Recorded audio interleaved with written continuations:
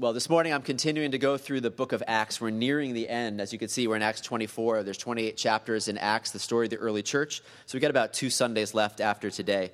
And the section I'm going to be in is 24 through 26, but I'm really just going to focus on the first 21 verses. Basically, Acts began with, of course, Jesus, who had risen from the dead, telling his disciples to wait in Jerusalem until he poured out his Holy Spirit and gave him God's presence inside of them. And he ascended to heaven. They waited in Jerusalem. The Holy Spirit came, and then it was off. And they were preaching the gospel, sharing the good news of Jesus, life, death, and resurrection all over the place. And the church grew and grew. And now, in the last few chapters, Paul, who a lot of the Acts is focused on, has been arrested, turned over by the Jews to the Romans for stirring up all kinds of trouble. And now he's on trial in this section before 3 Roman leaders, Felix, Festus, and Herod Agrippa. So I'm going to read this morning just Acts 24, verses 1 through 21, and pay attention to the charges that are brought against Paul here. Here we go, Acts 24. 5 days later, the high priest Ananias went down to Caesarea with some of the elders and a lawyer named Tertullus, and they brought their charges against Paul before the governor. When Paul was called in, Tertullus presented his case before Felix. "We have enjoyed a long period of peace under you, and your foresight has brought about reforms in this nation. Everywhere and in every way, most excellent Felix, we acknowledge this with profound gratitude.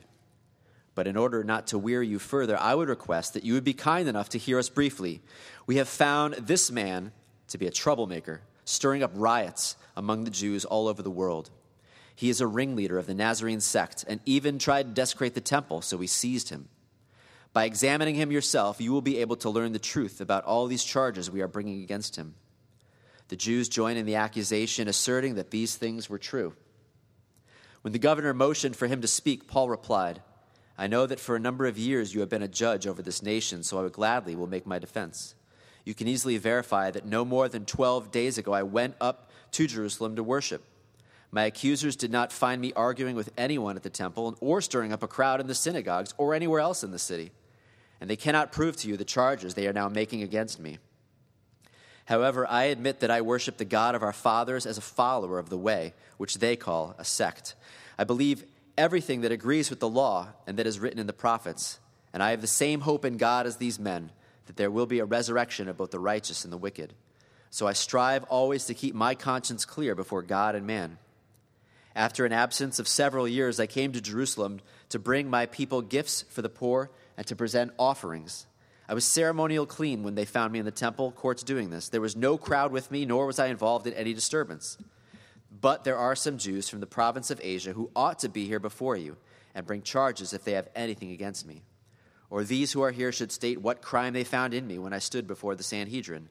Unless it was this one thing I shouted as I stood in their presence, it is concerning the resurrection of the dead that I am on trial before you today." So let me go back. Notice the accusation they make against Paul in verse 5. I put that in bold there. "We have found this man to be a troublemaker, stirring up riots among the Jews all over the world." What do they accuse him of? They accuse him basically of sedition, of engaging in speech and conduct that incites people to rebel against the Roman authority. He's a troublemaker. Yes, on the one hand, there seem to be riots that follow Paul everywhere he goes. But on the other hand, he's not the one causing the riots. It's as he preaches the gospel, people are responding in anger, in hostility, and rioting against him. And he goes on to claim to them, listen, I follow God the same that they do, but I believe that Jesus is Lord, that he rose from the dead, and my hope is in him. And if that's what's causing trouble, again, he's like, I have not done anything here worthy of any crimes. But what winds up happening in the next couple chapters is that he appeals to Caesar, and so they send him to Rome. And although it doesn't say this in the book of Acts, church history tells us that he was eventually executed, that Paul was executed by Nero, the Caesar at the time, as Nero persecuted Christians. So again, on the one hand, I would say Paul's innocent of these charges. He's not a troublemaker. He's like, I went to the temple to worship. I'm just sharing the good news of Jesus, and people are rioting against me. I'm not the one causing trouble here. However, on the other hand, there must be something about this gospel message that he is preaching that is causing a great deal of hostility, that is causing people to get very upset with him and to want him dead. And we might live 2,000 years after Paul, but there's some things that have not changed there. We preach the same message that Paul preached, the gospel of Jesus Christ's life, death, and resurrection. And while some might receive it in faith, others receive it with hostility. Others would see us as Christians as troublemakers, as offensive for proclaiming this gospel message. So what I want to do today is to unpack that a little bit. I want to just mention, this is what Jesus said about this in John 15, 18 to 21. He said, if the world hates you, keep in mind that it hated me first. If you belong to the world, it would love you as its own. As it is, you do not belong to the world, but I have chosen you out of the world, and that is why the world hates you. Remember the words I spoke to you. No servant is greater than his master. If they persecuted me, they will persecute you also. If they obeyed my teaching, they will obey yours also. They will treat you this way because of my name, for they do not know the one who sent me. This is a very hard passage for people pleasers like myself to hear. I don't know if any of you share that people-pleasing gene, but it's hard to hear this message that Jesus is essentially saying, listen, if you're following me, there will be people who will hate you and persecute you because you follow me and because of the message you share. But it's okay, because no servant is greater than his master, and if you're following me and they persecute you, don't worry, they persecuted me. They nailed me to the cross for my message. And he says, if the world loves you, if they think you're amazing and incredible, then maybe, just maybe, you don't belong to me, or you're preaching a message that is so watered down it doesn't even resemble the gospel anymore. It's a hard message for people pleasers to hear, who just want to be liked by everyone, who don't want to offend anyone. But he says the gospel message is offensive. Paul caused rioting everywhere he went, every time he tried to preach the gospel. Jesus was nailed to a cross. And 2,000 years later, if you faithfully proclaim the gospel, you will experience this kind of opposition as well. So let me unpack the gospel message, 3 aspects of it, and why in our world it can be so offensive. So it begins with this, that God created us and we are accountable to him. I promise you that I will probably offend some of you today just by proclaiming what the Bible says, the gospel, the good news of Jesus Christ. So the gospel begins with this truth. In the beginning, God created everything. He created us. He designed us. And because he designed us, he knows how we should live. He knows what is right. He knows what is wrong. He knows what is good for us. He knows what is not good for us. Revelation 4:11, among many verses I could point to, said, "You are worthy, our Lord and God, to receive glory and honor and power, for you created all things, and by your will they were created and have their being." Okay, so we begin with that. God created us. There is a God who created us, who designed us, who knows what is best, who knows what is right and wrong. And he has authority over everything. Jesus, the triune God, Father, Son, and Holy Spirit, created us. And as it says about Jesus in Colossians 1:15 to 16, Jesus is the image of the invisible God, the firstborn over all creation. For by him all things were created, things in heaven and on earth, visible and invisible, whether thrones or powers or rulers of authorities. All things were created by him and for him. So that's where we begin. The Christian message, the gospel, the good news is that first and foremost, there's a God who created us, to whom we are accountable for everything. Think about automatically, what are the main implications of that? You are not God. You are not a self-created being. You are not a self-designed being. You do not have the authority to decide what is right and wrong. Are we getting off on a good start here?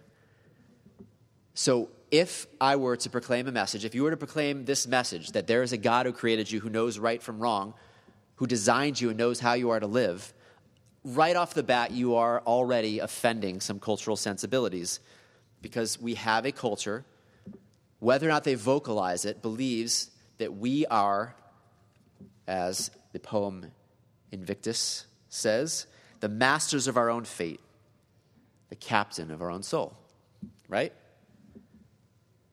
We get to decide what's right and wrong. We get to decide who we are, how we live. No one can tell us otherwise. That is the cultural waters in which we swim. And so to believe that there's a God, to proclaim that there's a God who created us, who designed us, who knows how we are to live, is offensive. Now, I'm telling you, this is a very attractive message, this message, right? It's very attractive to share a message that just says, hey, you can be whoever you want and do whatever you want. You get to decide what's right and wrong. You get to decide how to live. It's a very attractive message to say, there is no God. You get to be your own God. That was the message from the very beginning that the enemy had, that Satan had. It's a very attractive message. So if you find yourself attracted to a message that says, I can just throw off restraints and do whatever I want, believe whatever I want, and decide for myself what's right and wrong, it makes sense. Charles Taylor called this the mark of the age of authenticity. That's a fancy word. It's a big word these days, right? Being authentic. He explained it this way. I mean the understanding of life which emerges with the romantic expressivism of the late 18th century, that each one of us has his or her own way of realizing our humanity, and that it is important to find and live out one's own as against surrendering to conformity with a model imposed on us from outside by society or the previous generation or religious or political authority. Does that sound familiar? That's what we live in, the age of authenticity. It's up to you to figure out, look inside and figure out how to live authentically to yourself, to cast off any other restraints, to cast off what previous generations or political or religious or any other authorities say, and you be you. You be true to yourself. Another great term for this is expressive individualism. Carl Trueman put it this way: expressive individualism particularly refers to the idea that in order to be fulfilled, in order to be an authentic person, in order to be genuinely me, I need to be able to express outwardly or perform publicly that which I feel I am inside. Again, if you're of a certain age, you say, well, yeah, right? Isn't that the truth? Isn't that the way it is? I need to look inside, figure out who I am, and then give expression to that, and everyone else needs to affirm and applaud that. That is the cultural waters in which we swim. So to proclaim that there is a God who created you, who designed you, who knows how you are to live, who knows right from wrong, is already offensive, already troublesome in this culture. Now, this is more evident, I think, in the confusion around gender than anywhere else. And as I bring that up, let me be clear that I do believe there are men and women who experience gender dysphoria, who feel like they are in the wrong body, who live in that tension. And that is undoubtedly a very difficult thing to experience. And those who experience that deserve our empathy, deserve our love, not judgment and condemnation. But we're beyond just gender dysphoria. We have moved into this expressive individualism. In 2014, Facebook changed their offerings of gender that you could, click.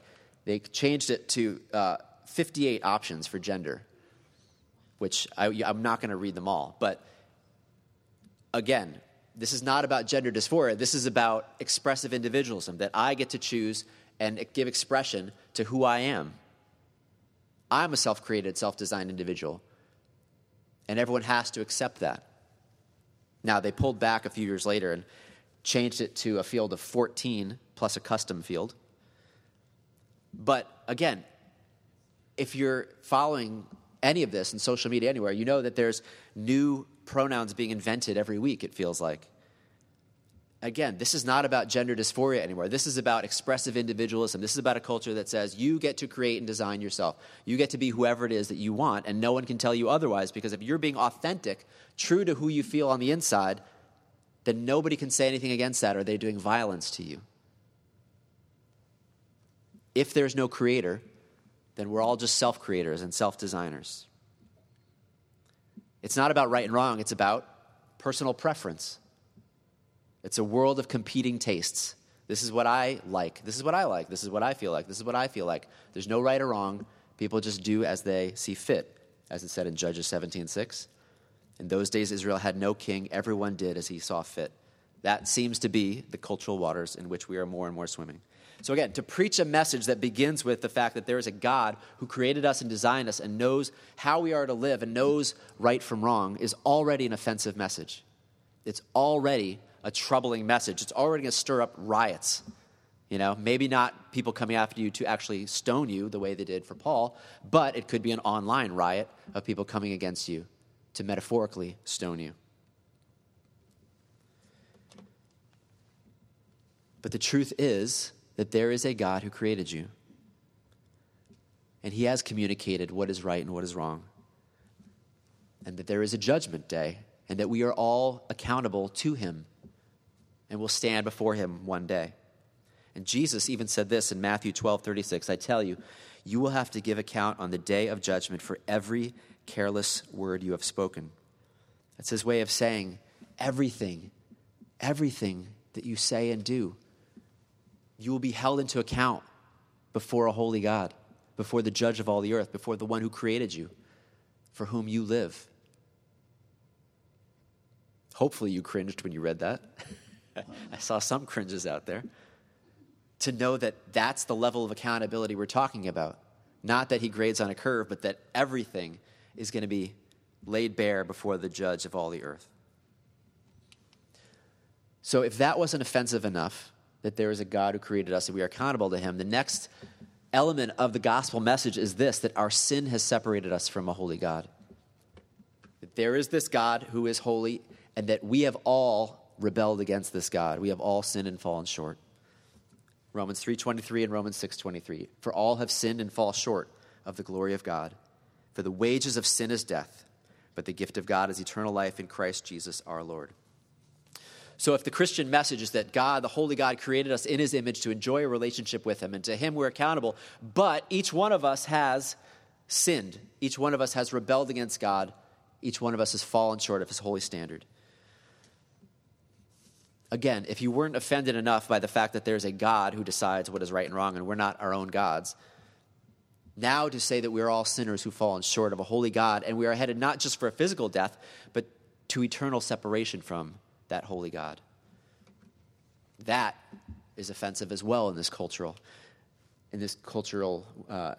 expression right now. John 3:16-18. Jesus said this, for God so loved the world that he gave his one and only Son, that whoever believes in him shall not perish, but have eternal life. Often people stop there, but if you keep reading, for God did not send his Son into the world to condemn the world, but to save the world through him. Whoever believes in him is not condemned, but whoever does not believe stands condemned already, because he has not believed in the name of God's one and only Son. Again, these are Jesus' words that I'm repeating here. I'm not making this up. This is what Jesus said. And that is a strong statement right there. That here and many other places, he makes these claims that our eternal destiny depends upon how we react and respond to him. This is not something that just a good teacher says. It's not something that a sane person says, right? This is something that only God in the flesh could say, only the eternal Son of God, that your eternal destiny depends upon how you respond to me. Why? Because the problem is not that you're not a good person. The problem is that we're all sinners who've fallen short of God's holy standard. None of us on our own can measure up. And someone needs to pay the penalty for our sin. And that is why Jesus came. To live the perfect life we couldn't live, to die a sacrificial death on the cross in our place, to rise again from the dead, to conquer sin and death, to offer us eternal life, forgiveness of sins. This is a troubling and offensive message, though. To claim that we're all sinners who've fallen short of God and that the only way is through Jesus. First of all, it's troubling because what I'm saying here and what Jesus is saying is that you are not perfect just the way you are.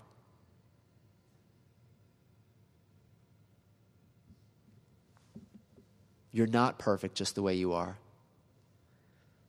Happiness is not going to be found in just following your heart. Born this way is not a justification for anything because we're all twisted by sin. And sorry, William Shakespeare, but this above all to thine own self be true is terrible advice. Again, these are very troubling, offensive messages in today's culture to say any of that.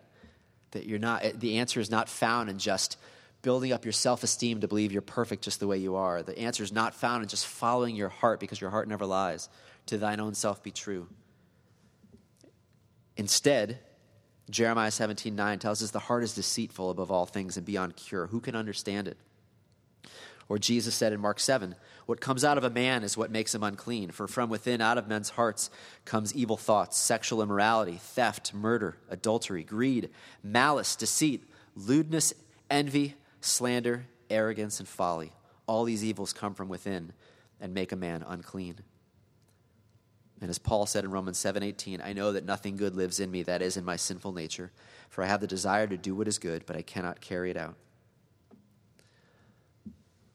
So to proclaim a message that not only is there a God who created us, but that we have all sinned and fall short of this God, that we've rebelled against him, that we cannot save ourselves. It's an offensive, troubling message for all who just want to believe that the answer is found in greater self-esteem and following your own heart. Because it says what's wrong with the world, it's not just that there's bad leaders or that there's racism or there's corrupt politics or bad leaders. It's not that the problem is the Republicans or the Democrats. The problem goes so much deeper than that. All those things may be true, but the problem goes so much deeper than that. The problem is the sin that lies within all of our hearts, that we are all out of step with what God has created us to be like. Our sin has separated us from God. As Alexander Solzhenitsyn put it, the line separating good and evil passes not through states, nor between classes, nor between political parties either, but right through every human heart.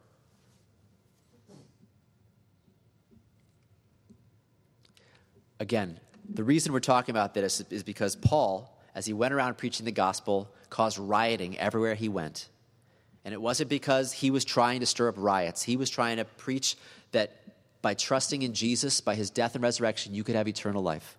Seems like a harmless message, but it caused great opposition and hostility. And it's the same today as it is back then, that if you preach these messages, there will be people who will be hostile to you, will be opposed to you. You might stir up riots wherever you go, even if it's online. The third element of the gospel is this, that Jesus, the eternal Son of God, died on the cross to take the penalty we deserve for our sins, to offer us forgiveness and a restored relationship with God. The problem is sin that has separated us from a holy God. The solution is Jesus, that God has made a way to be right with him. Again, go back to John 3:16-18. This time we'll focus on the first part. For God so loved the world that he gave his one and only Son, that whoever believes in him shall not perish, but have eternal life. For God did not send his Son into the world to condemn the world, but to save the world through him. Whoever believes in him is not condemned, but whoever does not believe stands condemned already, because he has not believed in the name of God's one and only Son. So the problem is not that you're not a good enough person. If you just follow, any path, you'll be a better person, and then that's enough for God. The problem is that our sins have separated us from a holy God, and no amount of good works can restore that relationship. And that's why Jesus came to live and die for us. Romans 3, Paul puts it this way in verses 20-24. Therefore, no one will be declared righteous in his sight by observing the law. Rather, through the law, we become conscious of sin. That first verse right there is basically saying that there's not many paths to God. You can't just try to be a good person to reach God. He says, no one's going to be right with God just by observing laws, by being good people. Rather, the law shows us that we've fallen short of God's holy standard. But now a righteousness from God apart from the law has been made known, to which the law and the prophets testify. So there's a way to be right with God, he says, that doesn't depend upon how good or bad a person you are. This righteousness from God comes through faith in Jesus Christ to all who believe. There is no difference, for all have sinned and fall short of the glory of God and are justified freely by his grace through the redemption that came by Christ Jesus. Do you understand what he's saying there? That Paul is saying that all who think that by following the laws and trying to be a good person, they can be right with God, they're mistaken. That no one on his own could ever reach that holy standard. But God has made a way to be right with him that doesn't depend on obeying the laws. It doesn't depend on your good deeds. It's about faith in Jesus, trusting that he died for your sins. Because all have sinned and fall short of the glory of God, but can be justified freely by his grace. Now that, again, is a very troubling, offensive thing to say.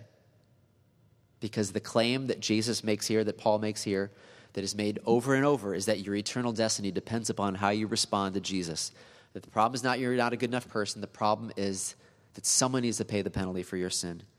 And the only one who has done that, who's lived the perfect life and then offered a sacrificial death on the cross, was Jesus Christ. Peter said this, salvation is found in no one else, for there is no other name under heaven given to men by which we must be saved. And Jesus put it this way in John 14:6, I am the way, the truth, and the life. No one comes to the Father except through me. Okay. Another offensive, troubling message. That if Jesus is true in what he's saying, that our eternal destiny depends upon how we respond to him, that he is the only way to the Father.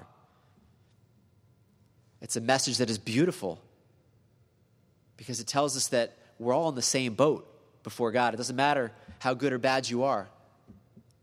The only thing that could save us was the death of the Son of God. And that humbles us to realizing we're no better than anyone else. But then it lifts us up to show us that God loved us so much that Jesus willingly gave his life for us. And that's how loved you are. And when you know this message, when you receive this, there's such a humble confidence that comes from it. You're humble. You know you're not better than anyone else. You know you didn't earn this. You're not smarter than anyone else. But there's such a confidence in knowing that you're loved, that he has seen you at your worst. And when you were at your worst, he died for you, has forgiven it all. It's a beautiful thing, but it's also an offensive thing. It's an offensive thing to say that there are right ways and wrong ways to try to reach God. This is why Jesus, when he was leaving his disciples in Matthew 28, 18 to 20, he said, "All authority in heaven and on earth has been given to me. Therefore go and make disciples of all nations, baptizing them in the name of the Father and of the Son and of the Holy Spirit, and teaching them to obey everything I have commanded you. And surely I am with you always to the very end of the age." Jesus didn't say, hey, this is good for you, but I'm working with other people in other parts of the world in other ways, so don't worry about them. Just leave them alone. He's saying, no, this is a message for the whole world, so go and make disciples of all nations. And in a world that says live and let live, don't try to force your beliefs on anyone else, don't try to convert anyone else, this is an offensive message for Jesus to say, go and make disciples of all nations.